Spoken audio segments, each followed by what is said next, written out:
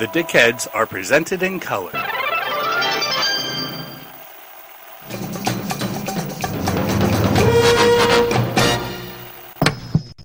DKD Heads podcast is starting to record. Thank you, Mark. Hey, dickheads! Like a pink laser beam of truth beaming straight from mostly California, but all over the country to your brain hole. Today is a special Spinradders edition. Our third Norman Spinrad episode, if you include the interview we did with him. And we're very excited to talk about, excited to talk about his 1972 meta-satire weirdness, The Iron Dream. But let's go start by introducing ourselves and telling people who we are and what we do. Dave Woken, up in the corner, can you start us off? Sure. I'm not sure how much you want to hear about me, but an old friend of Dave Agronoff's. But I'm a librarian in Chicago. I work for the University of Chicago. And I actually focus more on serving social science and humanities research. I'm a Latin American and Caribbean studies librarian is the term. So my job is making sure that the University of Chicago has all the materials they need from access to everything they need from Latin America for their scholars who study that region of the world. But I'm also a longtime fan of science fiction, and before I became a librarian, I was a historian of radical social movements and labor movements. So this book, between the sort of counterfactuals about fascism and being science fiction from the early 70s, actually does tick a lot of boxes for me, even if it's not anything that I work with professionally in my life. Right. And also a longtime punk rocker, record nerd, and record collector. So and an old friend of mine. Below him, if you're watching the video, is Anthony Trevino. Most of you know Anthony because he is one of our regular hosts of the Dickheads podcast. Anthony, it's true. That pretty much covers it. I'm Anthony Trevino. I am one of the co-hosts of the Dickheads podcast, as David already said. Sometimes film critic and occasional author of bizarre fiction. And although your screen says Charles Nelson, we have his spouse, Mark Conlon. Mark, you are returning to the Dickheads you are our most prolific guest outside of the three hosts. I believe this is, including unreleased episodes, your fifth or sixth time being on Dickheads. But this show is your fault because you really wanted to do this one. Tell everybody who you are and what you do.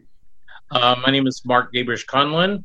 I'm the former editor-publisher of Zenger's News Magazine, which is how I met David. He was involved in several political actions in the early 2000s that I was writing about. And I was... Earlier today, I was listening to Charles Ives' Symphony No. 4, which, if there is such a thing as punk rock classical, that's it. So, highly recommend that to all the punk fans in the audience. And I first heard of The Iron Dream in 1971 when I saw a videotaped interview with Norman Spinrad. He had already written the book, but it had not been published. And he was saying that he had just done this book in which he was attempting to satirize and expose the fascistic tendencies in sword and sorcery novels in general and The Lord of the Rings in particular. And he had called it The Iron Dream, and its centerpiece was a book within the book, a science fiction fantasy sword and sorcery novel written by Adolf Hitler called The Lord of the Swastika. Well, and for those who haven't read The Iron Dream, the bulk of the book is taken up by the text of The Lord of the Swastika. There is an afterword that Spinrad wrote in the persona of a New York University professor named Homer Whipple, commenting on it. And as you might have guessed, he deliberately picked The Lord of the Swastika as his title for its obvious similarity to The Lord of the Rings. Right. Well, and we're going to get deeper into like the ins and outs of the book here in a little bit, but way to to really bring it in that you were onto this book before most of us were even born. But That's scary. yeah, it's like somebody saying, "I've been listening to that band since the demo." But we have talked about the Iron Dream many times on the podcast, just bringing it up for one reason or another. So it was kind of inevitable that we were going to do it, but Mark was definitely the one that was pushing me to make sure that it happened. And Anthony's been on a bit of a SpinRad kick recently too, just kind of getting into his stuff. And we are huge SpinRad fans around here, so we definitely wanted to give this book some attention. And we're going to do more SpinRad books in the future, I'm sure. And hopefully ones that are a little less intentionally shitty. But the publication history of this book is, it's funny because I'm so used to researching PKD, and we have so many details on when this edition came out and that edition came out. We do know, and I do want to give a shout out to my late friend Robert Garfat, who was an anarchist bookseller from Victoria, BC, who owned Dark Horse Books in Victoria, who passed away last year. He sent me his copy of the first edition of The Iron Dream right before he passed away. So he's the reason why I have the first edition, which I did not read this edition because I want to keep it in excellent condition. So I wanted to give a shout out to Robert, who was just a really awesome person and really was looking forward to us doing this episode. And I'm sorry that he didn't get a chance to hear it. So, but I personally read the Rediscovery edition, which I bought recently here in town. And this is, so the Avon edition, for those of you who are watching on YouTube, is a really cool cover that looks more like it's straight out of the book and does not have Hitler on the cover. And Avon gave SpinRad a very heavy advance for this book, which is interesting to me because it's such a controversial and weird book that I'm surprised that Avon was willing to shell out a lot of money for it, but they did at the time. But they also requested 10,000 extra words after he turned in his first edition because they were going to charge 95 whole cents on the cover. And so they said to justify that huge price, we need 10,000 more words, apparently, in 1972. I think we could all agree that this book did not need 10,000 more words at any time. Yeah. So The Lord of the Swastika is the book inside of the book, and I want to kind of follow the format that we did on our Hugo episodes, and because in this counterfactual history of the Iron Dream, supposedly The Lord of the Swastika won a posthumous Hugo Award for Best Novel. And it was no accident that SpinRad chose the year of 1954, because there was some reason why Worldcon did not happen in 1954, and there was no award given that year. So it was a way for him to not kind of insult like the people who actually won the award in that year by saying that Hitler wrote a better book than that in this alternate history. But keep in mind that if this history happened, science fiction as we know would have been completely different, because it would have been in a non-World War II world. But eventually in 2004, the 1954 Hugos were given later, and the books that were nominated from that year were pretty good.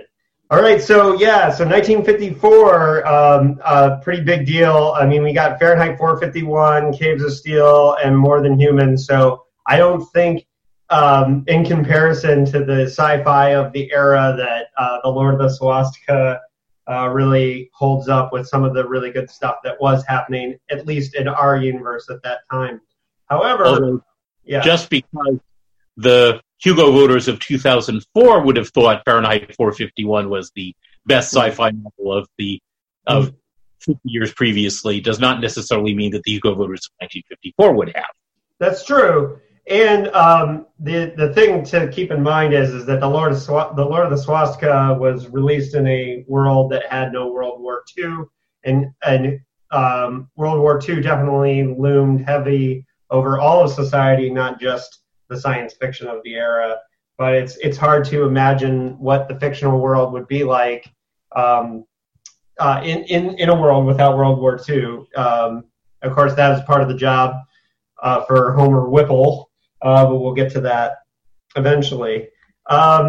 So much like our man Philip K. Dick, Spinrad and Philip K. Dick really did like to play with experimental form within the genre, and they were also friends. And I found this amazing quote from Philip K. Dick about that includes Spinrad. Anthony, would you like to read this quote from Philip K. Dick? I would love to, except I don't have your notes still. Oh, man, I think I just... Hold on, let me pause. Spinrad. That's one of the big key points. That Spinrad in his Whipple persona outlines the counterfactual history, which he doesn't do in the main part of the book, of how the world would have been different if Hitler had not stayed in Germany, not led the Nazi Party to a total takeover, not become dictator of Germany, and not started World War II and the Holocaust. And Spinrad, as Whipple, is saying that if all those things hadn't happened, the world might even have been worse, because there would have been no opposition to the greater Soviet Union taking over all of Europe and most of the world except for the U.S., Japan, and Latin America. And he's also painting a somewhat backhanded compliment to the Japanese, saying that the samurai code gave them a strength and power to resist the greater Soviet Union that the United States did not have, even though we were a much larger and richer country. So what Spinrad is basically saying is, as bad as Hitler was, and you've just suffered through 220 plus pages of me assuming Hitler's persona to tell you how bad he was, the world without Hitler would even have been worse. Yeah, which is a controversial point, and is one of the things that is very intensive of a point that Spinrad is making. I think some of the other things about this history, this idea that he would be trying to escape communism, and that the anti-communism of Hitler is very apparent in the actual text of Lord of the Swastika, that there's lots of aspects of the different cultures that Jaeger and the other people are fighting that represent that. But we're still sticking to this fake history. I think the idea of the fake history is, we've seen it with Man in the High Castle, we've seen it with The Plot Against America, is that there's all kinds of different alternative ways to look at how this massive thing in our history, World War II, could have gone over and gone differently. And I think the starting point of Hitler immigrating to the U.S. and being a sci-fi writer is so interesting. And I think those aspects of the history, elements of it is really cool. But what's funny is this novel is considered an alternate history novel when almost all of the alternate history is in the last 4 pages. Mm-hmm. Honestly, I kind of almost feel like that alternate history is one of the weakest parts, considering the larger point he's making and the bulk of it. It's on one level I can see the need, both because, his stated that he wanted to be as explicit as possible, that, this is supposed to be an example of crappy pulp writing in the service of racist fascism. But and so he just explicitly says it in the last 4 pages. But also as a kind of justification. So like, okay, how would Hitler have written this or whatever? And that's all fine, but I actually don't, like, if you're looking at this as a book that is ultimately a satire of the fascistic elements of science fiction and fantasy, that counterfactual history is kind of the weak point. Yeah. To me. I mean, I don't think it's necessarily wrong to have it in, but it is a little bit loose, and it would have been more interesting to see the actual novel of that history than the 4 pages that just sort of throws it in passing, right? Yeah. Yeah. If I can step in, I think one of the things that struck me when I first read it, and again this time, is that it's really not a counterfactual history novel. It is a satire of sword and sorcery, attributing the fascist elements to it, to the most famous fascist of all time. And the afterword seems, in part at least, to answer the question readers would be having, well, if this had been Hitler's life, how would the world have been different? Mm-hmm. That was not something that Spinrad seemed all that interested in. His main agenda was satirizing when he saw the fascist tendencies of a lot of science fiction, and particularly sword and sorcery, what he later came to call the Emperor of Everything. Yeah. I do believe that Spinrad had wanted to just do the Lord of the Swastika to begin with, and to just put it out there. And I believe it was either Moorcock or his agent was like, dude, you can't do that. You need to put this counterfactual history. And we've seen recently, and on our cancel culture episode, we talked a lot about the fact that, Spinrad has kind of stepped into it recently with some of the younger generation of science fiction writers. And it was really painful for me to watch that some of the younger science fiction writers who had no idea who Norman Spinrad was. He recently wrote an essay critiquing how there was more fantasy novels nominated for the Nebula Award than actual science fiction in this year. And some of the younger writers just went after Norman Spinrad as this old guy, get off my lawn dude, who they knew nothing about, right? None of these young writers knew who Norman Spinrad was and didn't know that he was an anarchist or a progressive. And like watching the reaction to it, I wanted to be like, you have no idea who you're talking to, right? And they took it as that this old guy was saying that I don't want your diversity, but he wasn't saying I don't want your diversity. He was saying I want science fiction, And so I can think of another. Yeah, I can think of another example of that. That in 1969, S.I. Hayakawa, the right-wing president of San Francisco State University, decided to, as one of his weapons against the Black Student Union strike, to bring Duke Ellington and his band for a concert at San Francisco State. And Ellington got all these black militants in his face in 1969 saying that he was being a race traitor and he wasn't, standing up for the demands of the black community. This was the man who had, in the 40s, written the African-American symphony, Black, Brown, and Beige. He'd done a musical called Jump for Joy, which was his attempt to blow out of the water all the stereotypes of black people in popular entertainment. And this guy is getting lectured by the younger generation, weren't even born when those things happened, and being said, well, you're not standing up enough for yourself as a black man and for us as a black community. So that's things like that just happen. Yeah. Well, a lot of young people say a lot of stupid things because they're not aware of the history. Right. And I guess knowing who Spinrad is and what he stands for is really important going into this novel to see, what he's doing. I think, Spinrad considers himself an anarcho-syndicalist. Dave, maybe you could explain better than me, like what the beliefs of syndicalism is specifically, so our listeners get an idea for that. Right. I mean, it's a left-wing, radical, revolutionary left-wing ideology, and it kind of grew out of the radical labor movements of the late 19th and especially early 20th century.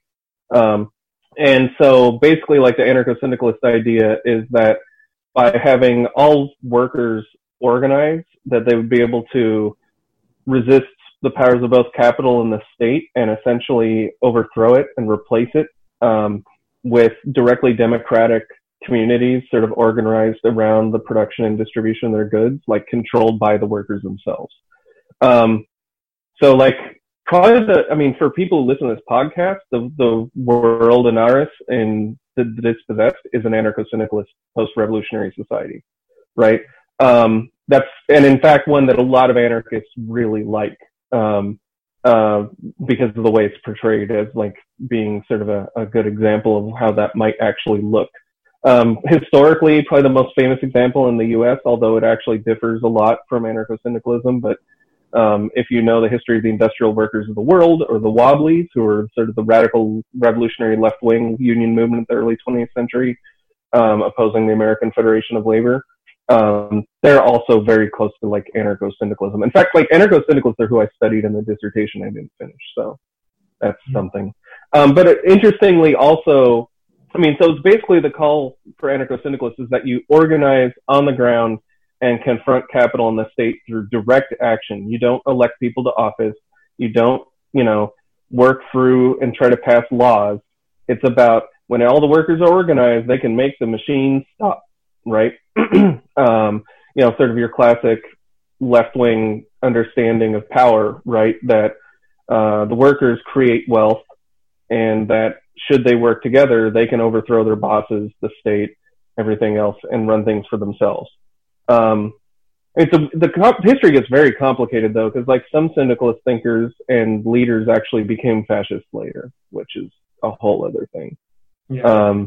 Just to tie it in with this novel, which might also be why Spinrad sort of saw the danger so clearly, because it's a known thing among those who study, like, anarchist theory, that how many folks, Georges Sorel is the most famous syndicalist theorist, French author, and he became a fascist, and his ideas about sort of using a mobilizing myth to unify people were, it was something in particular Mussolini thought was really powerful and sort of seized upon. So, well, and Spinrad has specifically said that 2 books where he explored the ideas of syndicalism and anarchism are The Void Captain's Tale and Child of Fortune.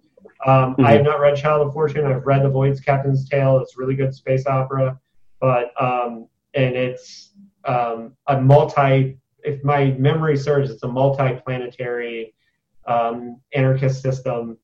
And but that book also has a starship that's warp drive is basically powered by orgasms. So it's a really interesting book. I will say also historically, anarcho-syndicalism was very close to, like, bohemian free love communities and things like that. So Emma Goldman, famous American anarchist, actually Russian, but famous for her work in America, agitator, thinker, organizer. She was very close to syndicalist circles and was also big on, free love, on birth control, these kind of things. So that's not unusual to me, that if you have, like, a sci-fi writer who's influenced by anarchism in the 60s, they come up with the idea of a ship powered by orgasms. Yeah. And I read that book when I first discovered Spinrad, probably 2003. And I first discovered Spinrad from friend of the show, Cody Goodfellow, telling me, "What, you've never read Spinrad? You got to read Men in the Jungle." And which Men in the Jungle is a great Vietnam allegory. The way I always explain Men in the Jungle is it was written the same year that Star Trek premiered, and the villain eats babies. So it's pretty crazy. And I should note, while mentioning Star Trek, that Norman Spinrad actually wrote an episode of the original Star Trek, which is actually a really great episode, The Doomsday Machine, that's about a doomsday weapon that just basically is left to wander around space eating planets. And that it's forgotten about, and it's just going around eating planets, which is a really cool concept that Norman Spinrad was able to get into Star Trek. And so I just wanted to throw that out there. But so, yeah, let's get into the actual book. Anthony, I know I thought a lot about this book in the sense of when I was reading it, it took me a while to get in the headspace of this book was written to be intentionally shitty, which is interesting. But I kept wanting to. I kept thinking, well, maybe if they weaved in like Hitler's life coming in between parts of it, that it would make the book more interesting, and perhaps it would, but it would probably take away from the point that Spinrad was trying to make. How did you feel about reading the experience of reading this book? I think it would have been better done as a novella instead of an entire novel. Yeah. I should be upfront about this, that perhaps the fact that I lack an education in Hitler history or just a lot of World War II history in general, I have a very basic knowledge of it. So I think some stuff did probably go over my head in a lot of ways too, which made it a little less enjoyable for me to read a book where I'm like, I feel like I should understand more of what's happening, but I don't. So I think it's too long. And for somebody who already doesn't like sword and sorcery novels, the satire is a little lost on me, and I probably could have stuck with it better if it were a novella. Yeah.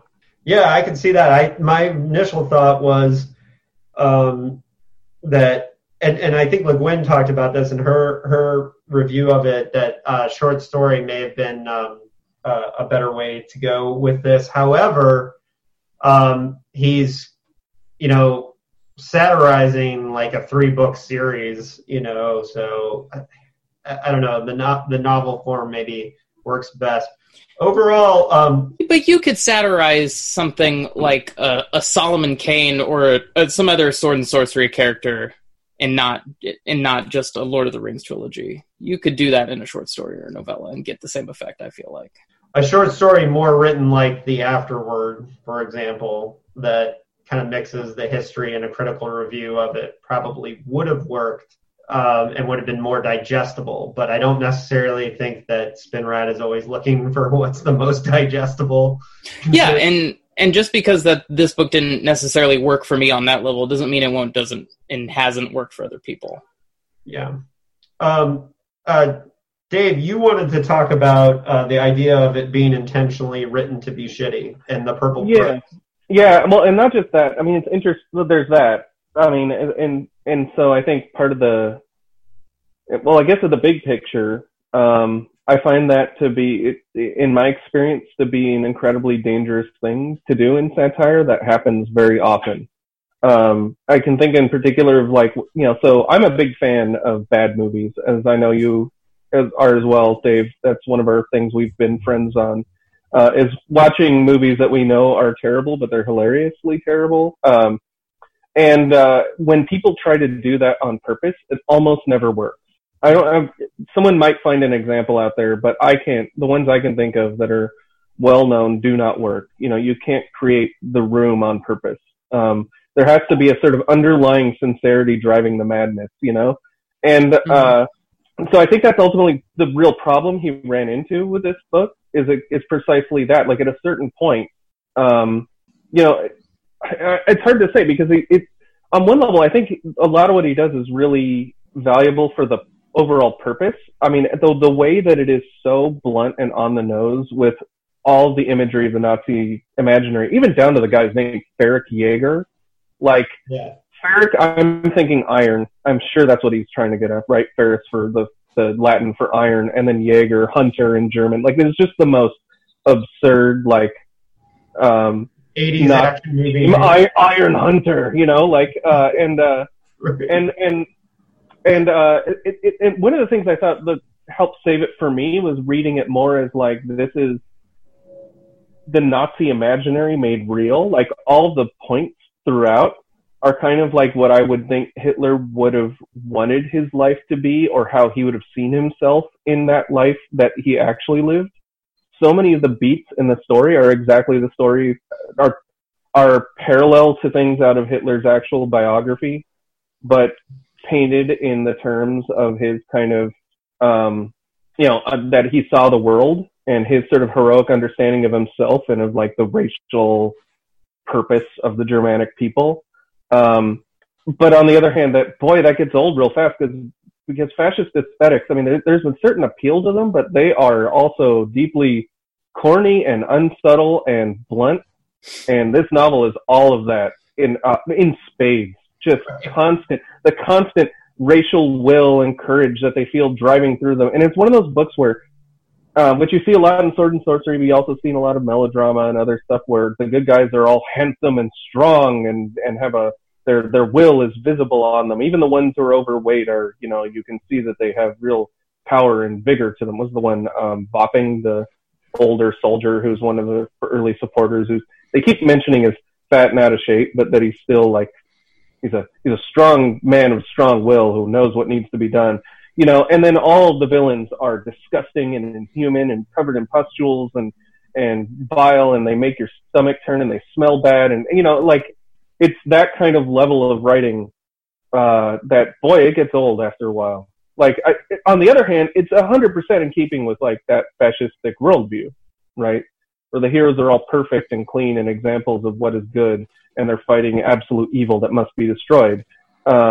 Great. But, I mean, boy, oh boy, that gets boring after a while. Yeah. Well, just as writing, let alone separate from the ideology that's being expressed. And it's one thing to, I'm sorry, Mark, just real quick. It's one thing, Dave mentioned that, we bonded on bad movies. I love a bad movie. I know Anthony is into it too. But the thing about a bad movie is it's 2 hours. There's that too, yeah.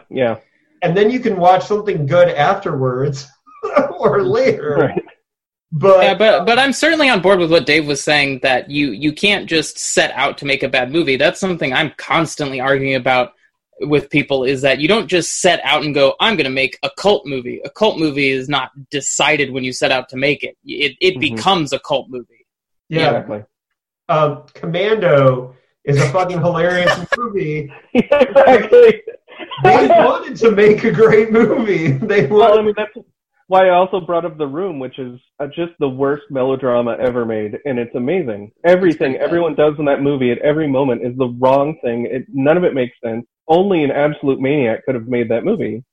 It's hard to imagine someone doing something like that on purpose. If nothing else, you would not put 2 incredibly unsexy, incredibly long sex scenes in the first 20 minutes.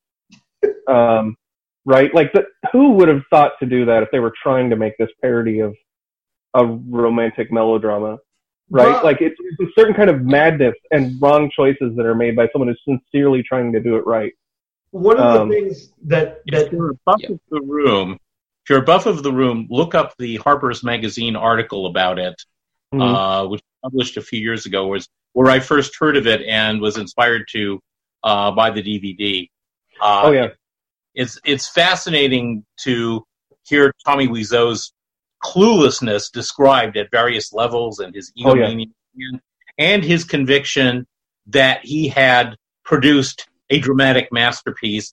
And then when the audiences start laughing at it, his resourcefulness is saying, okay, if people find it funny, I'll market it as a comedy.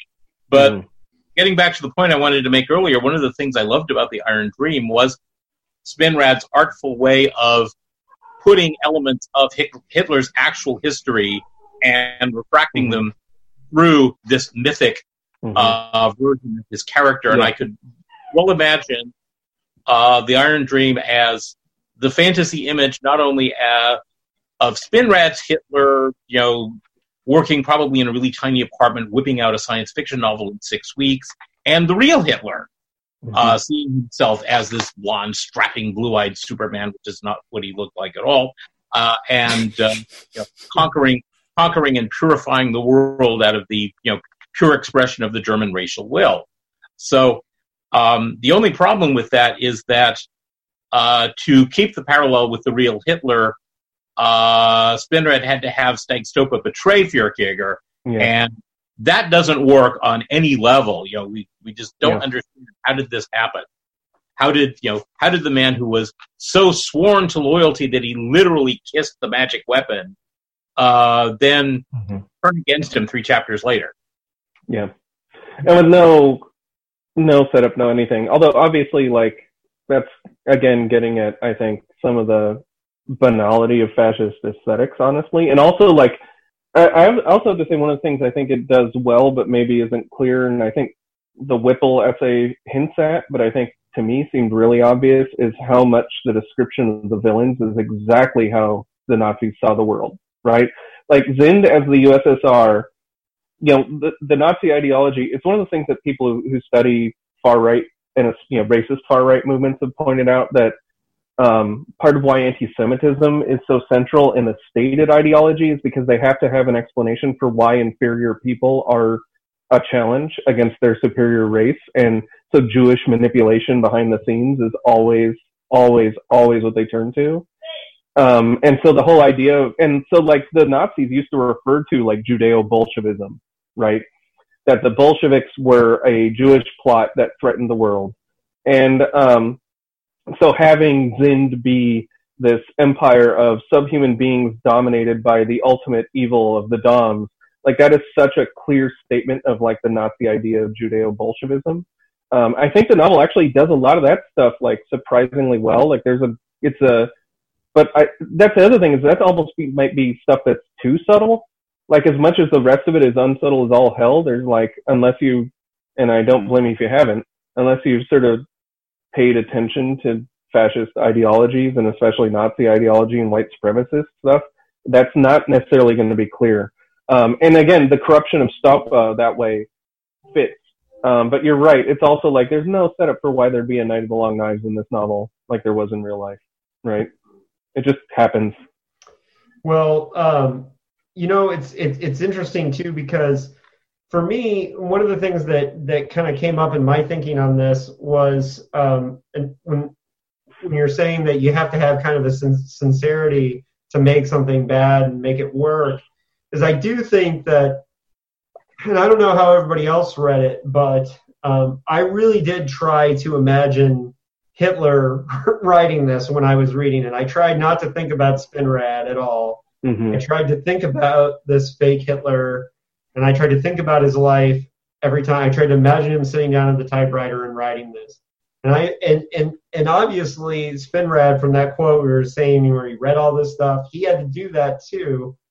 And so I do think that there's a degree that if he's getting into character, if he's being a method actor about this, there is a certain bit about that. And I'm sure there's times where he was laughing like, oh my God, this is so ridiculous that I'm doing this.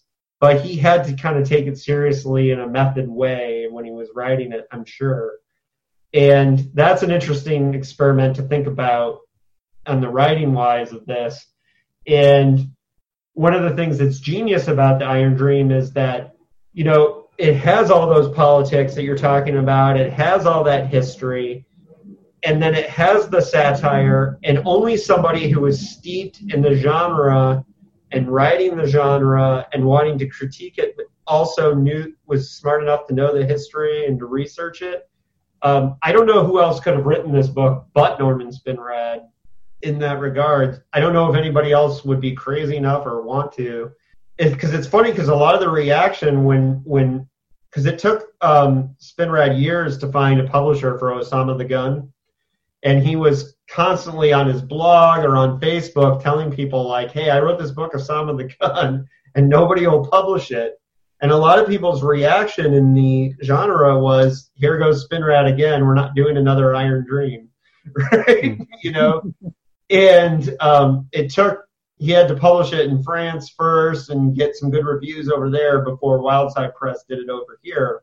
And I think it's interesting to see that, you know, what Spinrad is doing is trying to, in this particular book, he's holding a mirror up not just to history, but to the genre, and using speculative fiction to explore fascism. And it is really interesting what he's saying about. And I think he hits a key point about the sort of the imaginary and the aesthetic of fascism and that appeal, which he puts in the Whipple essay is all in sort of pseudo-Freudian psychology, but I think you could think about it that for me, coming out of like having worked in cultural history and cultural studies, is more like sort of the cultural imaginary I think he really hits on something by pointing out the concept of heroism and its centrality to that. Which leads to this. I'm gonna. I admit a lot of it went over my head, while reading it and researching it. It's one of those books where it's smarter than most people are going to understand while they're looking at it. You're just not going to get most of it. And at some point, Spinrad was probably just thinking, I don't give a shit if they don't get it all. I know what I'm trying to say, and that's fine. And but it's interesting, the idea that he wrote a satire with absolutely very little humor to none, Mm-hmm. right? Well, I mean, the humor would be you laughing at just like Fair Jaeger cutting 20 people in half with one swing of a club, and you're just, what the hell does that even mean? Like, some of those battle descriptions are just absurd. It's Dead Alive, but with a Nazi. Yeah. Yeah. And that was one of the things that struck me, is that the military technology is this sort of mishmash of, hand-to-hand combat that's more in line with the quasi-medieval worlds of most sword and sorcery stories, with the military technology that actually existed and was available to Hitler, the real Hitler, during World War II. Indeed, one of my notes was that The Iron Dream counts as a steampunk novel because the beginning, Helden is relying mostly on steam technology. If you want electricity in your home, you have to buy your own steam-powered generator to supply it. And, it counts as steampunk as well as a lot of other things. Well, and the technology has no consistency in this book. Like, it goes up and down. There's planes, there's clubs, there's something, it's like... They go from burning wood to run a steam-powered bus system to having nuclear weapons and fighter jets. And space Nazis at the end, which... Oh, yeah, right. Which I would imagine about the space Nazis that was Spinrad tipping his hat at Man in the High Castle. Because even though the TV show ignored this, there are space Nazis going to Mars in the actual novel Man in the High Castle. There's a lot of talk about how we got to send the Nazis to Mars, and I think that whole scene was a tip of the hat to his boy Phil and the teacup. But I could be wrong. But that seems to me that's going on. Did you guys see the Ursula Le Guin review of? Yeah, and I thought that was great, and I'm going to read this quote from it. Taken as a parody of Sword and Sorcery, the book hits all the targets. There's the hero, the alpha male with his muscles of steel, his clear eyes, and his manifest destiny. There are the hero's friends. There are vile subhuman enemies. There's the hero's sword in the case of the truncation of interesting construction. There are tests, quests, battles, victories, culminating in a final super victory of the Superman, which is also making, I think, note of or satirizing the John W. Campbell as well. Back to the quote. There are no women at all, no dirty words, no sex of any kind. The book is a flawless example of clean obscenity. God, what a great phrase, by the way. It will pass any censor except the one that sits within the soul. Which is a great quote from Ursula Le Guin.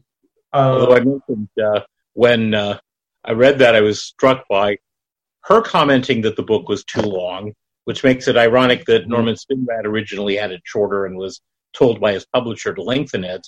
Right. That a lot of the people who said it was too long, he might have agreed with that. But anyway, the part that Le Guin said that it would have worked better as a short story than a novel, because a novel, that it was, that there wasn't really enough content for a full novel. And I read that to my husband Charles, and he said, "Well, that's what a lot of people say about her stuff too." That's true. A lot of people do say that. Unfortunately, I think they are wrong, because I think Ursula Le Guin is great. and one of the best. But yes, there is that out there. I do think that the reaction to the novel is funny because I think I do think it rewards you for knowing the history of the actual life, and that's why I think before I read Osama and Osama the Gun, I'm gonna do a deep dive on a little Osama bin Laden history before I go into those. Yeah. Because I think that it'll make for a better experience, but we all lived through that, so there's a degree that maybe we'll remember a little bit more about that. But I do think that, for example, I think Mark and Dave, like you guys got a little bit more out of the novel because you know more of the history of that era than probably Anthony and I did. But at the same time, like, I'm so impressed by the commitment to the satire is pretty impressive. That's one of the things that I think, whether I appreciate it or not, that the commitment to the satire is pretty hilarious. And by the way, on this first edition, there are these quotes on the back, if you're watching on the video, and Moorcock, basically, it's like the Homer Whipple, but there's this supposed quote from Michael Moorcock.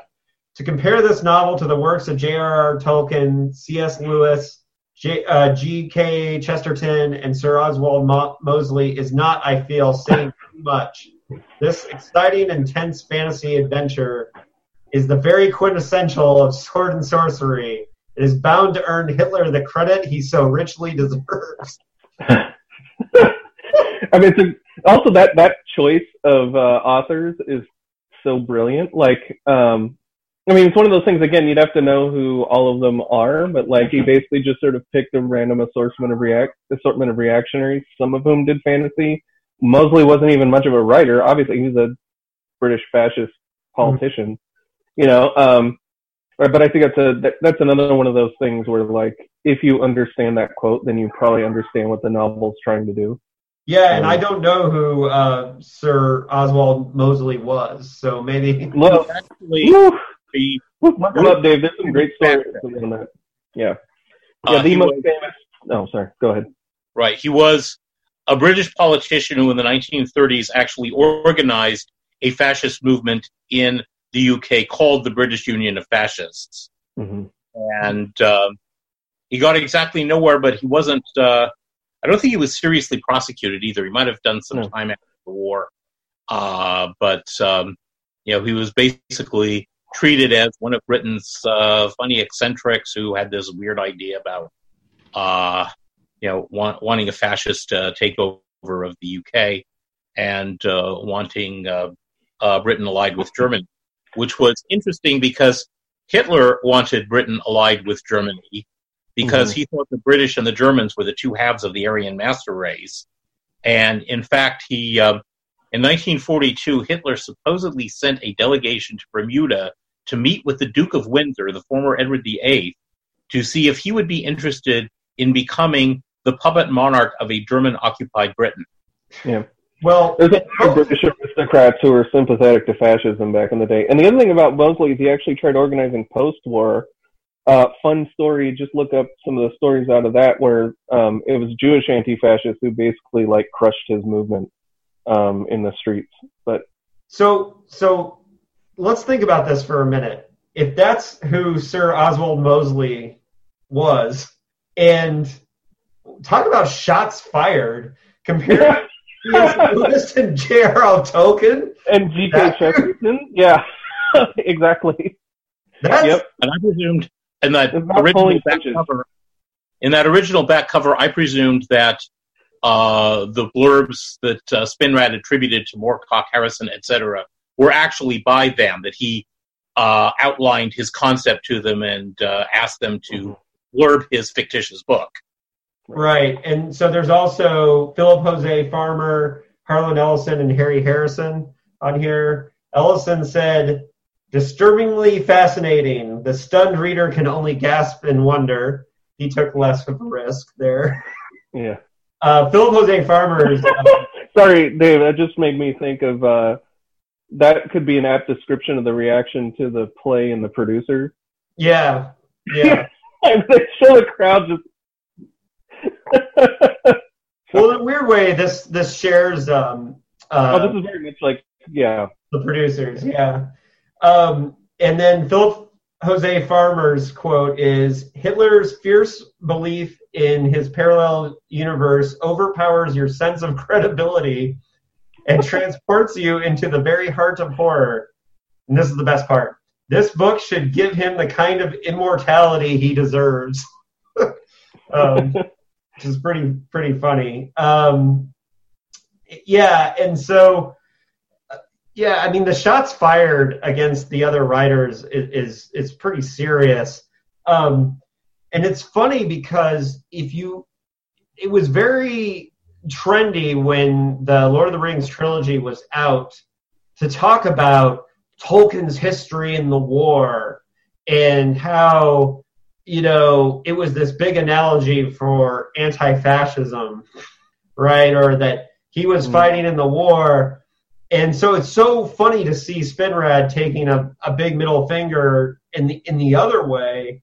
I wonder where Mark and Dave, with your intense history of the time period, where do you think that is the truth somewhere in between, starting with Dave? So, okay, well, first of all, there's a lot of this is going to be down to Tolkien biography, which I'm not going to know that well, but it's my understanding he was a relatively conservative guy who's, the type of story he told in The Lord of the Rings really clearly reflects a lot of the understandings about race and empire that sort of underlied the world he lived in. And so when people point out that it's, the folks in the West and the North fighting off, an evil force from the East who's got his hordes of, throngs that he's brought from the East and South, I think there's something to that, right? And I think another point, which if we're going to get deeper into this, I guess, is people have pointed out how Adolf Hitler explicitly said that he was inspired by Westerns and by the American expansion under Manifest Destiny and that kind of thing. And in particular said that in the Eastern Europe, he wanted to imitate what the U.S. had done west of the Mississippi, is one of the phrases that's been out there. And what I'm getting at is I think it's more that both Hitler and Tolkien and a lot of other writers and thinkers of that era were all drawing from a lot of understandings about especially Western white powers and their politics, and about racial orders and who would be expected to be in charge of things and who not, where threats to civilization would come from, where civilization is seated and where it isn't. So I think that that's sort of getting at a point. I don't know about Tolkien being sympathetic with fascism. I mean, that's something else. But I think that there is a point there in saying that Tolkien is very much, he's probably one of the best examples. He's certainly one of the most famous, drawing on precisely those kind of tropes, right? And then everybody imitated since, sort of unthinkingly. And it keeps setting up this idea of, sort of a good civilization versus evil. And again, sort of came up earlier in talking about Mosley and some of his sympathizers. People have also pointed this out about all kinds of conservatives in England. They weren't necessarily unsympathetic with fascism, especially as an opponent, as opposed to communism. There's one argument out there, which I'll leave it to better scholars than I, who know this stuff more than me, that, Churchill's main problem with the fascists in Europe, and he fought violently, right? But his main problem with them was really more about British nationalism and power, right? The Nazis were a threat. It wasn't necessarily an opposition to fascism or Nazism per se, right? It's more about geopolitics and the power of his home country and his sort of, nationalistic feeling. And so I think there's something to getting at that with the Tolkien one.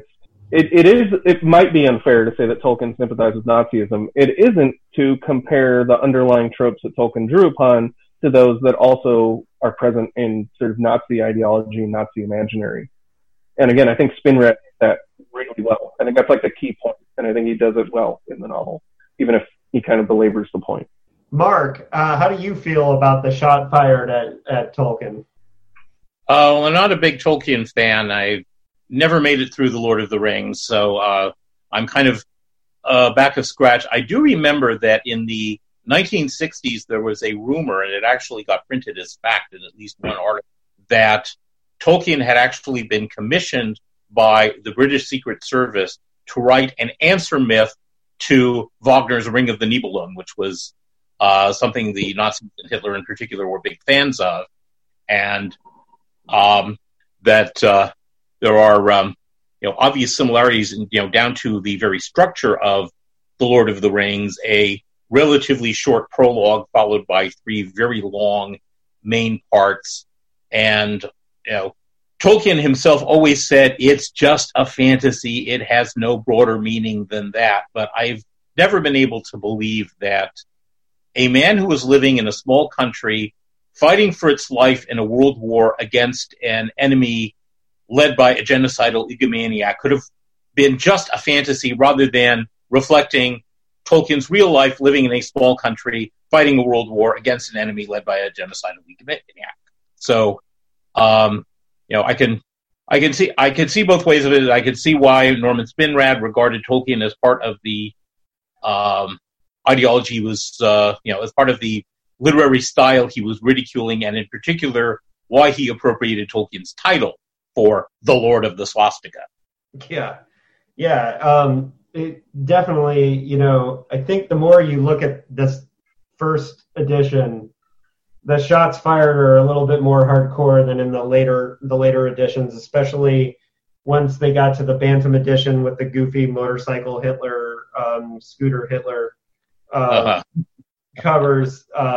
Some of the bite of the initial editions were not there, and it's funny because I think about, there have been times in punk rock history where bands were formed to basically make a political message against other bands and would play shows and specifically yell at those other bands and make a big scene.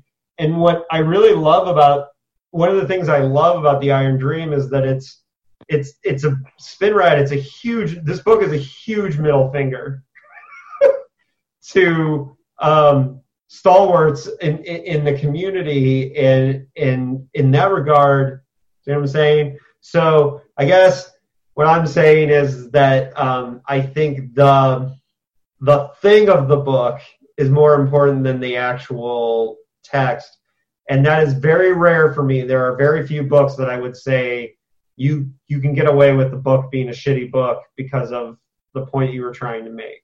Because there are certainly novels that I've read where I liked the idea behind it, but the execution was terrible, and that still I'm not gonna give it a pass. But in the case of The Iron Dream, I think I am. So in that regard, that's at least in part because Spinrad is deliberately writing it terribly. Yes. He's trying to get into the headspace of the failed, frustrated Hitler who fled his homeland and came to the U.S. and eked out this weird living and had delusions of grandeur, delusions of running an entire country, of conquering the world, of eliminating all the inferior races, blah, blah, blah. That the real Hitler actually came all too close to achieving, even though he was ultimately defeated. I think this is the pattern, the point that Le Guin made in her article, that you read all this stuff and then you've constantly got the whole premise of the book tapping you on the shoulder and saying, this is not Norman Spinrad saying this. This is Adolf Hitler saying this. Mm-hmm. This is Hitler in the context of a science fiction novel expressing the horrible things the real Adolf Hitler believed in and tried to accomplish. And, that if you like this sort of literature, you have to recognize that, you're liking, in a lot of respects, the similar world dream to what the real Hitler had and tried to fulfill in his real power. Well, and I think if you take the most mainstream of science fiction that you can, take Star Wars, for example, and then I know George Lucas gets hammered for the prequels, and the prequels have a lot of things that are wrong with it, but one of the things that is cool about the prequels is that the Republic are the bad guys, pretty much, of the prequels, that they descend into fascism and they allow themselves to be taken over. And I thought that that was a neat thing that Lucas clumsily did, you know, in the prequels. But, you know, I don't know. I mean, so, Dave, how do you feel overall about the reading experience of this? Well, I think I said ahead of time before we met, this is a book that's really interesting to think and talk about. Less interesting to actually read. I would say, you mentioned the phrase unreadable. I wouldn't say that. It's more like it was just this white noise at a certain point, right? It was just this wave of you know, one victory to the next for Ferric Jaeger, you know, and it got really boring. And especially because I would also add, there's no real characters in this book at all. Like, the closest you get is Ferric Jaeger, and he is always right, all the time, 100% certain. Everything is his iron will. We at least get to see how, you know, the inner thinking of him, but he's not a particularly deep man with a lot of interesting things going for him. All of his friends, I mean, they're practically, you know, the inner circle and all his friends, with the exception of maybe, you know, Stropa, the leader of his stormtroopers. I had a hard time telling them apart, right? He had the constant reminder that so-and-so headed this ministry, and maybe, like, you know, this one was fatter and this one had, you know, whatever. But at a certain point, I was losing track of even who those companions were and who was doing in charge of what. And that was ultimately the problem for me, is it's just not good. Like, I mean, you know, a good novel has, you know, characters who have multiple dimensions to them and grow and change. And, you know, Ferric Jaeger's a nobody at the beginning of the novel, but his thinking and the way he acts changes almost nothing throughout it, other than the fact that he gets this mystical weapon that convinces everyone that he's the biggest, baddest dude ever, you know. It should be noted that for anyone who, if this is their first experience with Spinrad, is that Spinrad can write characters, and he can write. Well, and I wanted to say, that's the other thing, is I'm not necessarily my problem. Sure, I'm not having my problems with this novel. I've got enough of Spinrad's reputation, even if I haven't read his other stuff, that I'm not attributing those to him being a bad writer necessarily. I do think a lot of this grows from the nature of the work he was doing. It's hard to think, you know, again, I think it's actually totally in keeping with a lot of fascist aesthetics that there's going to be, you know, the most memorable stuff are him describing, you know, these incredibly elaborate rallies, right? They could come up with a hell of an interesting spectacle, but boy, these people are dull as dirt, and all they care about is killing in their own supremacy. But, you know, it's in the name of saving humanity, so it's a good thing. Well, and speaking as people in 2020, a week away from Donald Trump resuming rallies where people have to sign a waiver saying they won't sue if they get coronavirus, you know, we're in the thick of seeing what the importance of rallies and you know, the fascists.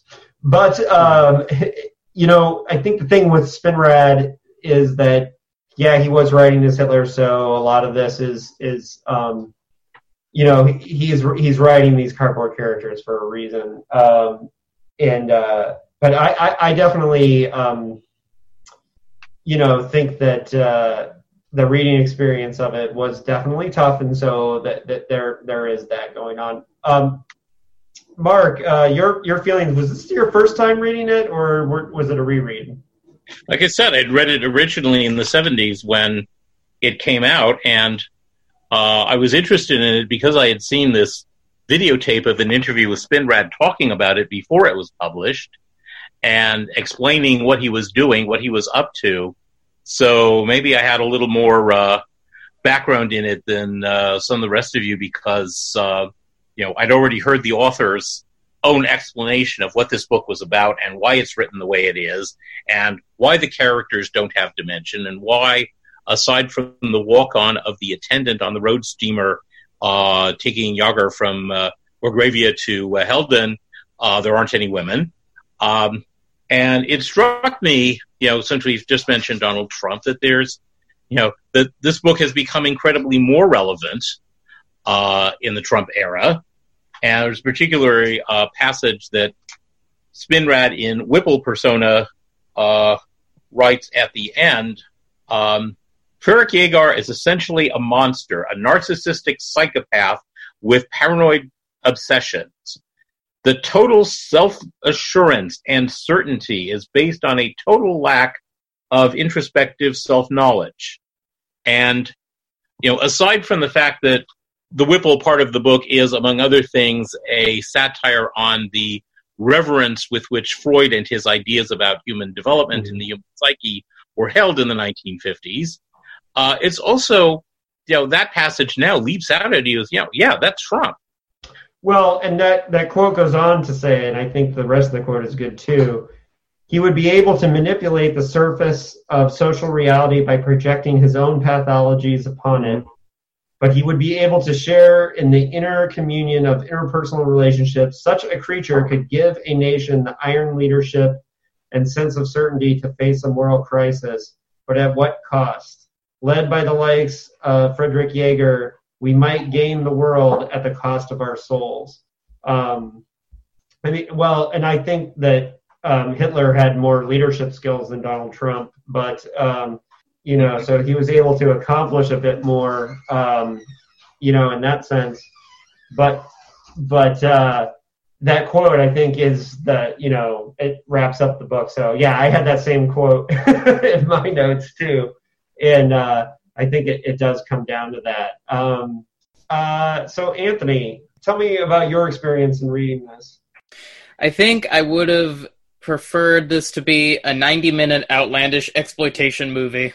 Is what I would rather have seen this as. Only so I could see this scene realized. Hot on the heels of the motorcycle SS came a formation of 200 black and scarlet tanks, moving at speed and ranks of 10.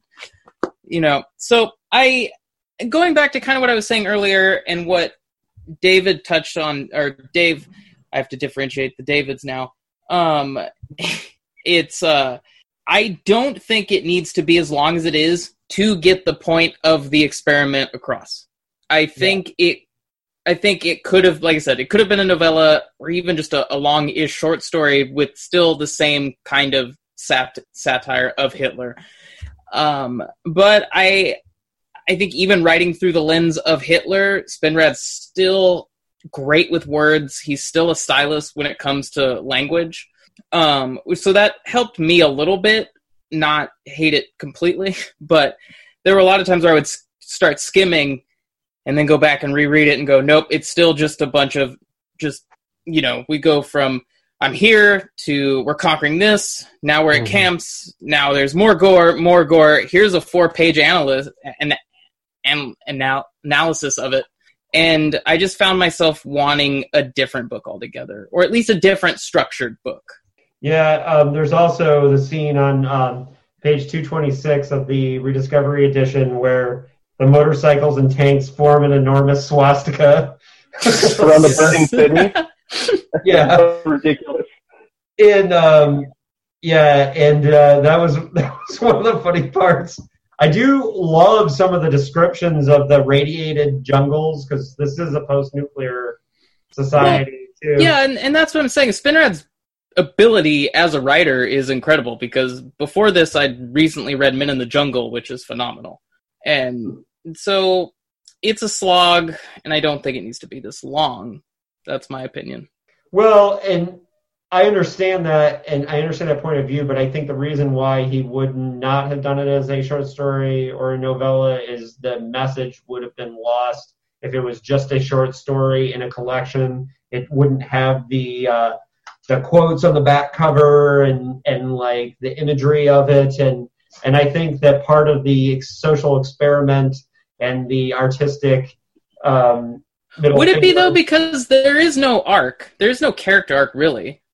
And there aren't any real stakes. It's like Avengers stakes. No one actually dies. No one of the main cast can actually really die. They accomplish everything they set out to do. So there's no real stakes. There's no character arc. Why couldn't it be shorter? I'd like to answer Anthony's question. Yes. While I'd like to see Norman Spinrad's earlier version without the extra 10,000 words he added at the behest of his publisher, I think it does need to be a full-length novel because if he'd written it as a short story, you would not be presented with the whole text of The Lord of the Swastika. You would simply be quoting from it.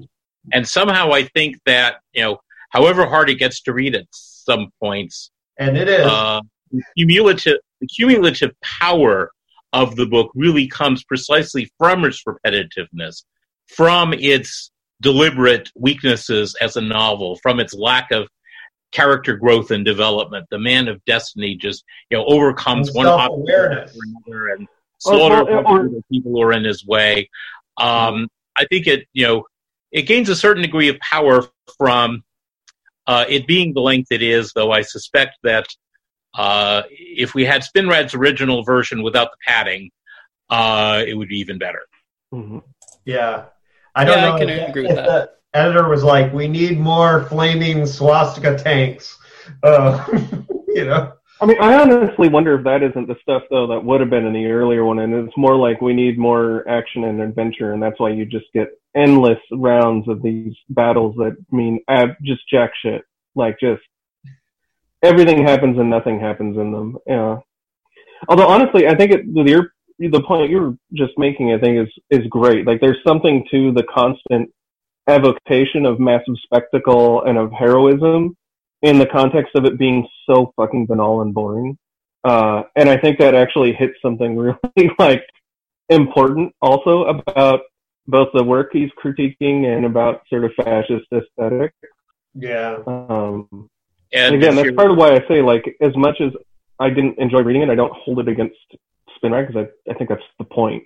Well, and I think this is the kind of book where it's like, if somebody asks me if it's good or not, I'm going to tell them, well, it makes a really good point, but you don't necessarily have to read it. Let us do that for you, because you're going to get as much out of reading Le Guin's essay about it or listening to the podcast, Yeah, although I'm the kind of person who, I'd read that Le Guin essay and be like, I kind of got to see this for myself.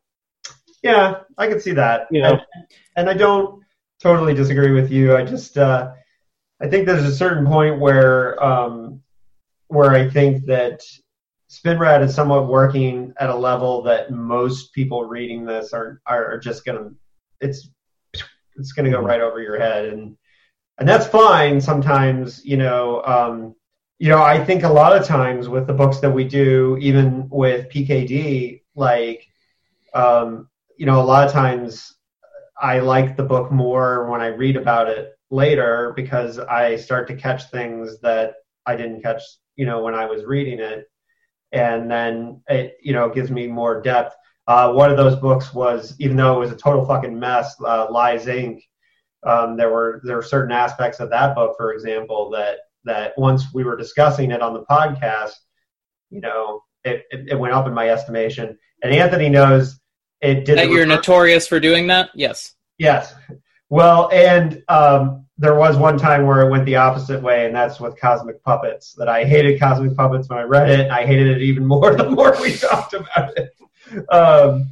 But yeah, I think with the Iron Dream, I think there's really cool stuff to say about it. So on that note, any final thoughts, starting with my boy F and Dave Woken?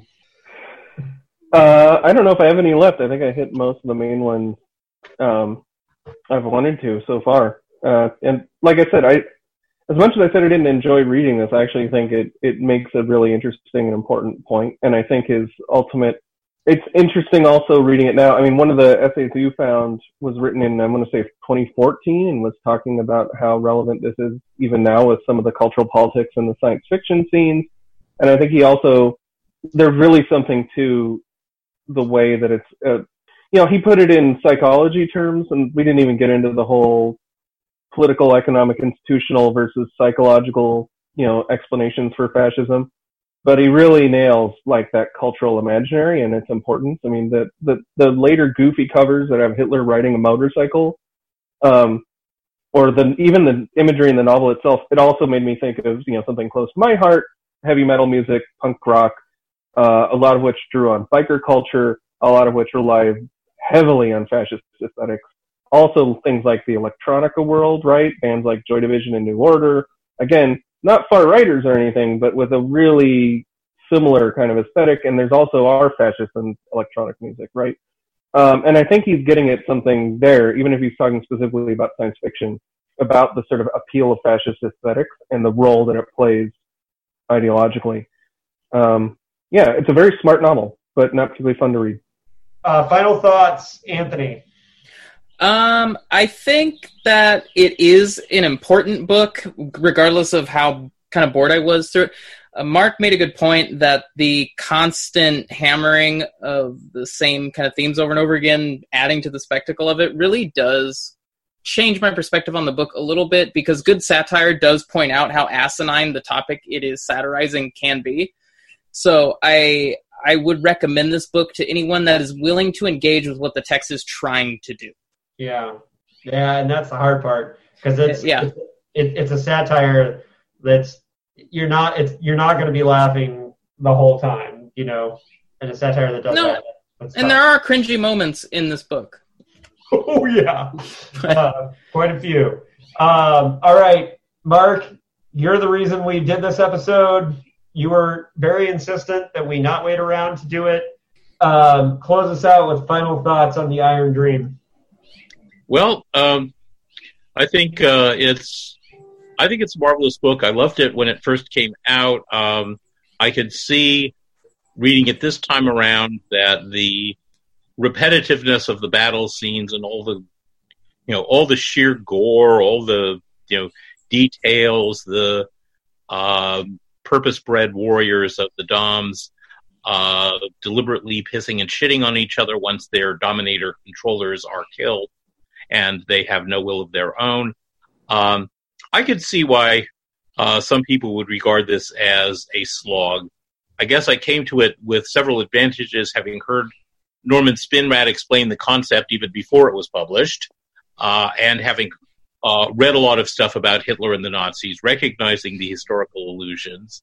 And I would simply leave my fellow podcasters with Leni Riefenstahl's Triumph of the Will, the good-bad movie about the Nazis. Looks like they lost Mark. Although, yeah, Triumph of the Will is something I thought of with all those rally scenes. And I'm sure that's what Spinrad was trying to do.